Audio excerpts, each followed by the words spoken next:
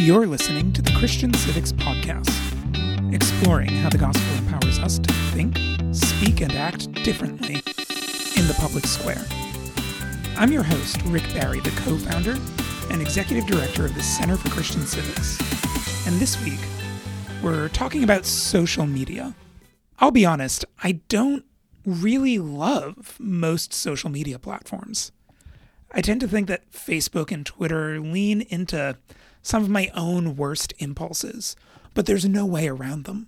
Because if social media didn't dominate the way we interact with the public square by 2019, it certainly did by the middle of 2020. Our social media feeds became our biggest windows into the wider world. On the podcast this week, I'm having a loose, pretty informal conversation with Nathan Leamer. Nathan's a member of the Christian Civics Executive Board, and he's currently vice president at Targeted Victory. Before that, he was a policy advisor to FCC Chairman Ajit Pai. Before that, he was a senior fellow at the R Street Institute, where he worked on government relations and wrote a lot about emerging technology and intellectual property and privacy. And before that, he was a legislative aide on Capitol Hill. He's also one of the most enthusiastically online people I know. He's a thoughtful Christian who actually likes social media. And I really wanted to know what the draw is and how he manages to talk about faith and politics on Twitter without going insane. We're going to jump into my conversation with Nathan right as I asked him what good social media has done in his life. Then, after the conversation, we'll come back for a quick closeout. Obviously, we could talk about all the negatives of that, and we will at some point, but there are areas that it's been a force for good. One is connecting with people whom I love and I don't get to see every day, first and foremost, and being able to have a window into their lives, which make it easier to connect whenever they're in town or when I'm back home, or as we say in Philadelphia, home. That's a reference for all of you who watch Mayor of Easttown. But I always start out with that. I mean, being able to stay connected for those who are far away. And then also, it's been a productive opportunity to see people who are really thoughtful, how they have been able to use the platforms to share ideas and mold the way you view the world, whether through blogs or tweeting or Substacks, etc. The last part is I've been able to connect with people that I otherwise wouldn't connect with, famous politicians or influencers or athletes. And those engagements have actually turned into like real life opportunities. Have there been times when you've formed relationships with people that you wouldn't have otherwise, where the thing separating you is not the amount of social capital you have, or is not the level of fame, like they're a celebrity or not, but instead someone who, if you had met them offline, you just would not have wanted to continue engaging with them? No, that's a great question. I mean, the fame is cool, and being invited to basketball games, sitting with like a former NBA Hall of Famer is awesome. But there are like these kind of subcultures that exist online, and social media allows those subcultures to get together. We like to sometimes focus on the bad subcultures that connect, but also there's some good ones. Being fans of a team or liking a particular musician or whatever. And what's been fun is I've actually connected with a few other dads like me who are the same age, who actually ended up, we've had the same faith and same family experiences, and we didn't know each other, but we grew up 20-30 minutes away from each other and have actually had a really cool relationship online and in person, and connecting with people from the opposite political worldview and being able to dig deeper into what makes them tick and just get a whole new perspective for who they are as a person, and being able to kind of dig deeper into what makes them tick and how you could fit into that conversation. As someone who is a Christian and a thoughtful and devout and mature Christian, tell me about how you've managed to exist and engage successfully on these platforms that essentially reward unchristian behavior. Mm-hmm, mm-hmm. And I'll be honest, I've fallen short on a number of occasions, and I'm happy to talk further about that later on. But let's focus on the good right now. I'm loving it. So the few examples, the examples where it's actually been very successful, I actually say whenever I worked in more kind of overt partisan politics, people knew what I did and what I was working on, and some of the issues that I worked on, people had very different perspectives on. I would post on Facebook or Twitter that we were engaging on this issue or item, and I get a lot of negative responses. You're the worst. I can't believe you believe that. I thought you were better than this, all that. And then I would always respond like, well, we can take this off. Let's just take this in a private chat. Let's take this in a private chat. And what happened was through like the Facebook messages or DMs or Twitter, we were actually able to get into what was at stake and kind of the different points of view. And I try to, when I've been successful at this, I've actually been trying to less be about me preaching to you why I'm right or why you're wrong, but more of like explaining how different people may be viewing this issue. So I'll give you a good faith argument against what I'm saying. I'll also give you a good faith argument for what people who are on my side would be saying. What's been neat is in those conversations, a lot of the dialogue turns into really thoughtful engagement, and people really seem to really engage in a really gracious way. I think obviously the public stuff can get tricky. I think you're right about that. It's about how sometimes people are just in bad faith and they want to like get their arguments heard. But then also there have been times when you would take that and just go private, or you say like, look, you and we're not connecting right in this back and forth, and these replies are just hurting the ratio of our tweet, or they're hurting this Facebook thread. Let's just take this private. Let's just talk this through. Let's engage one another. I found that really has been successful. There was a situation last year when I posted something. I don't know. It was something relating to. It was a post actually, kind of a tongue-in-cheek post that a lot of people got what I was saying, and they it wasn't in bad faith, but they got what I was saying, the tongue-in-cheek nature of it. Well, one or two people did not. And they were very angry and very, very frustrated at that. How dare you suggest it this way? And I I did the same thing. I was like, hey, brother, let's just take this off. Let's just go to DM. Let me tell you where I'm kind of coming from and what informed my position and what I'm trying to actually say.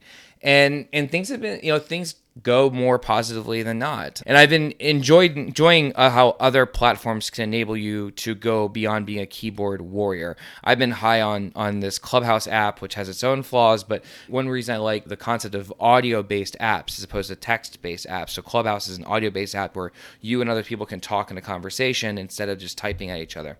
And what's been neat is because it's not about giving takes, like as you said, this kind of like short takes to like show that I'm right or you're wrong, or try to get people inflamed or trolling people or whatever it is. No, you have to like defend what you're saying, because people can then call you out, and then you have to like kind of go back and forth and like hear what they're saying and stuff.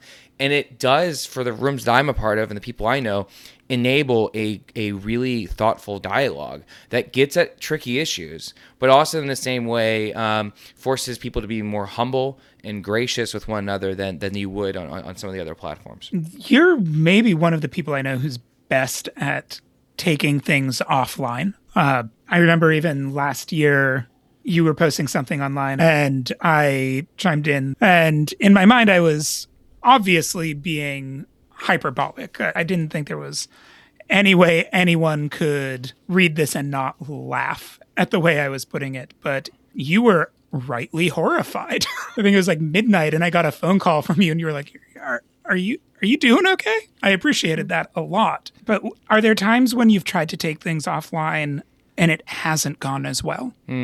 Yeah, but I would actually suggest that most of the times that it hasn't gone well was because maybe I went into it with bad faith. And it would be easier for me to say that, this conversation didn't end well because that person's a jerk.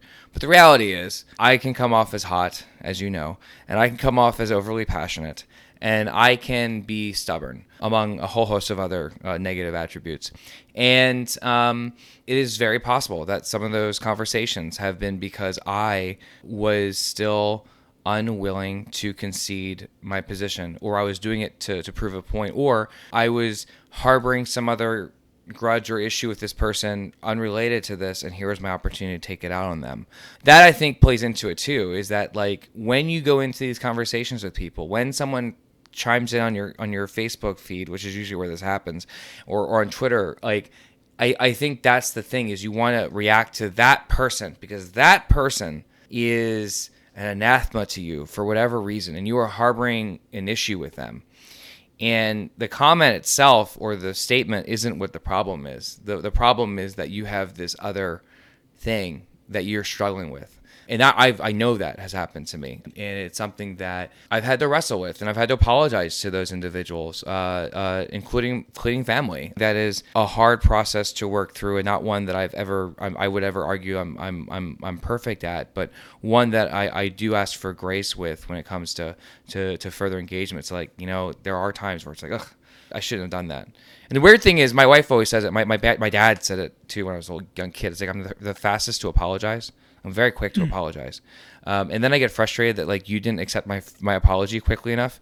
And so I'm like moved on. I'm like, I got it forgiven. I'm forgiven my own mind. I've said the sorry. I want to move on. But the reality is some people, rightfully, need to take more time. And so I might be quick to apologize, but unwilling to realize, oh, you know what?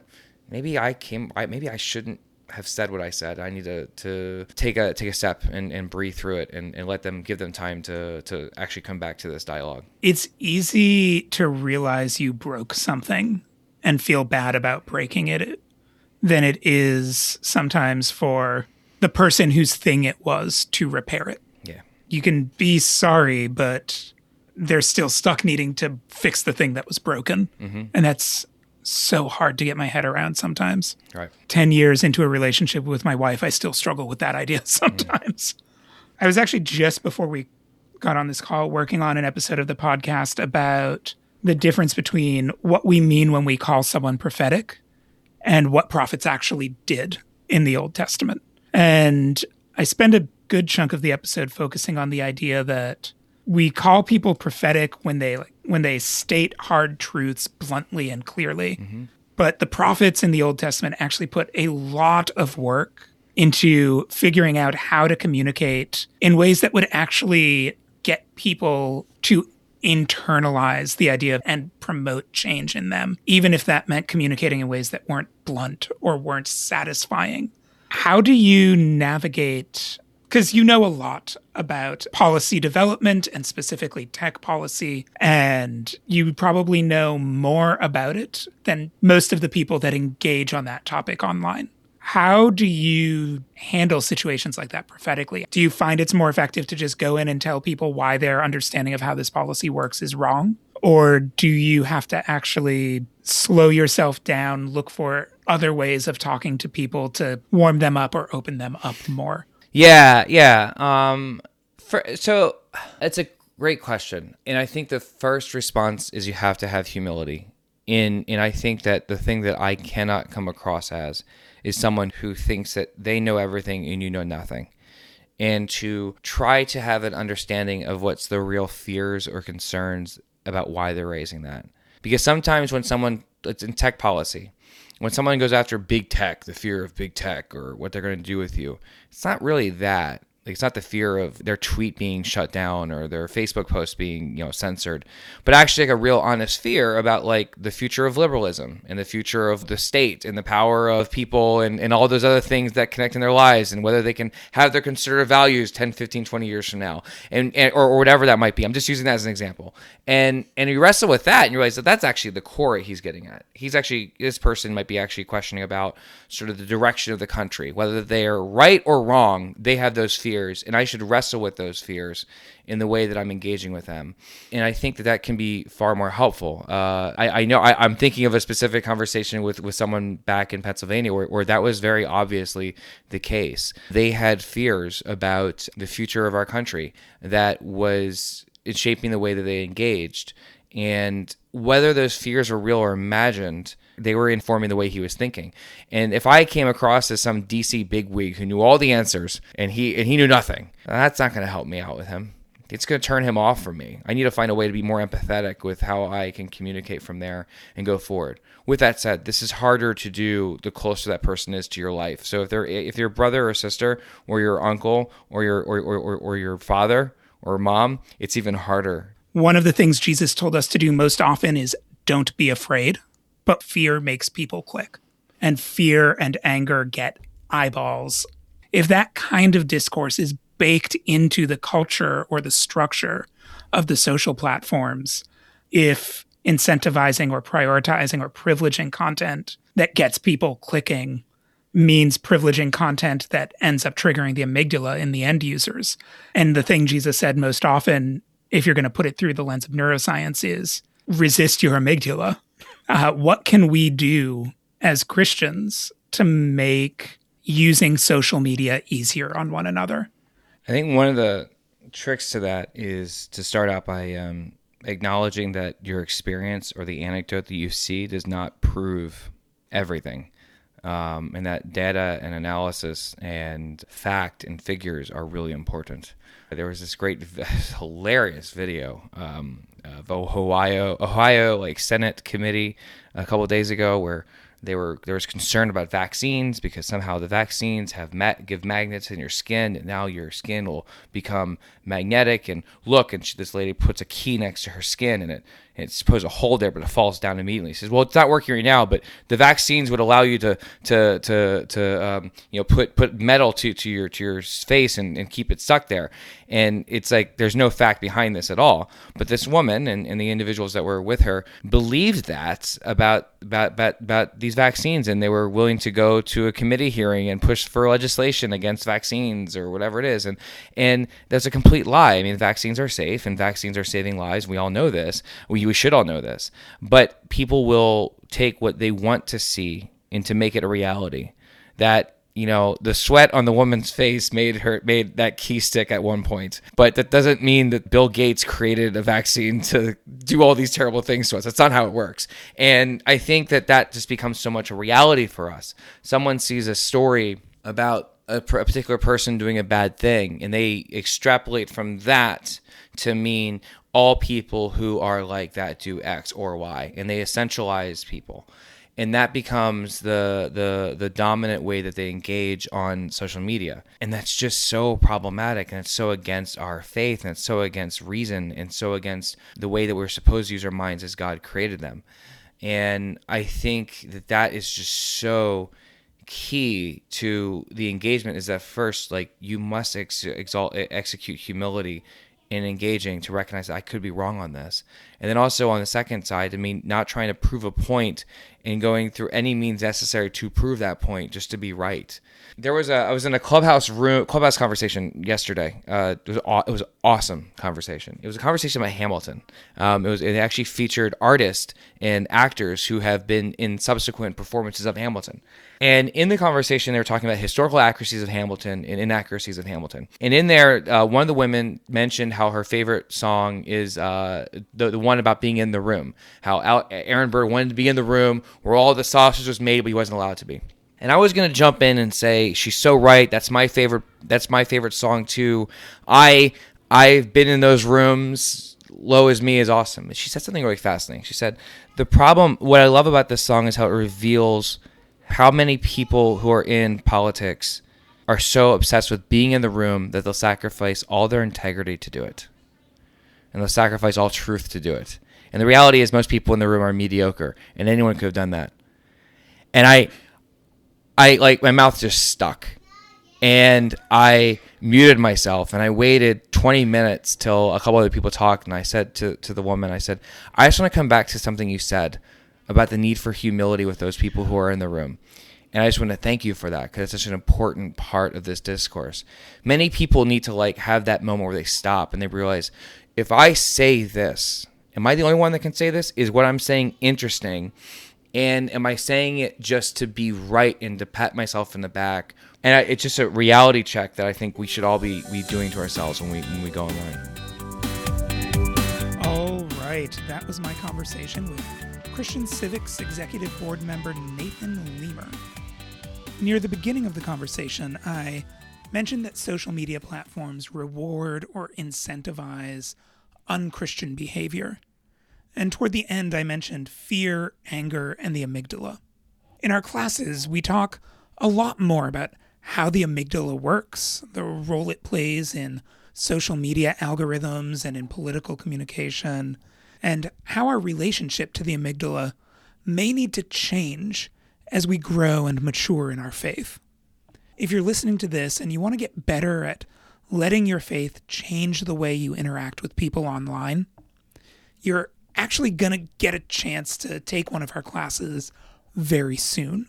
So please make sure you subscribe to our podcast on Apple Podcasts or Google Podcasts or Spotify or Pocket Casts or all four. Why not? Subscribe everywhere you can so that you'll be sure not to miss it when we let you know how to sign up for our next class.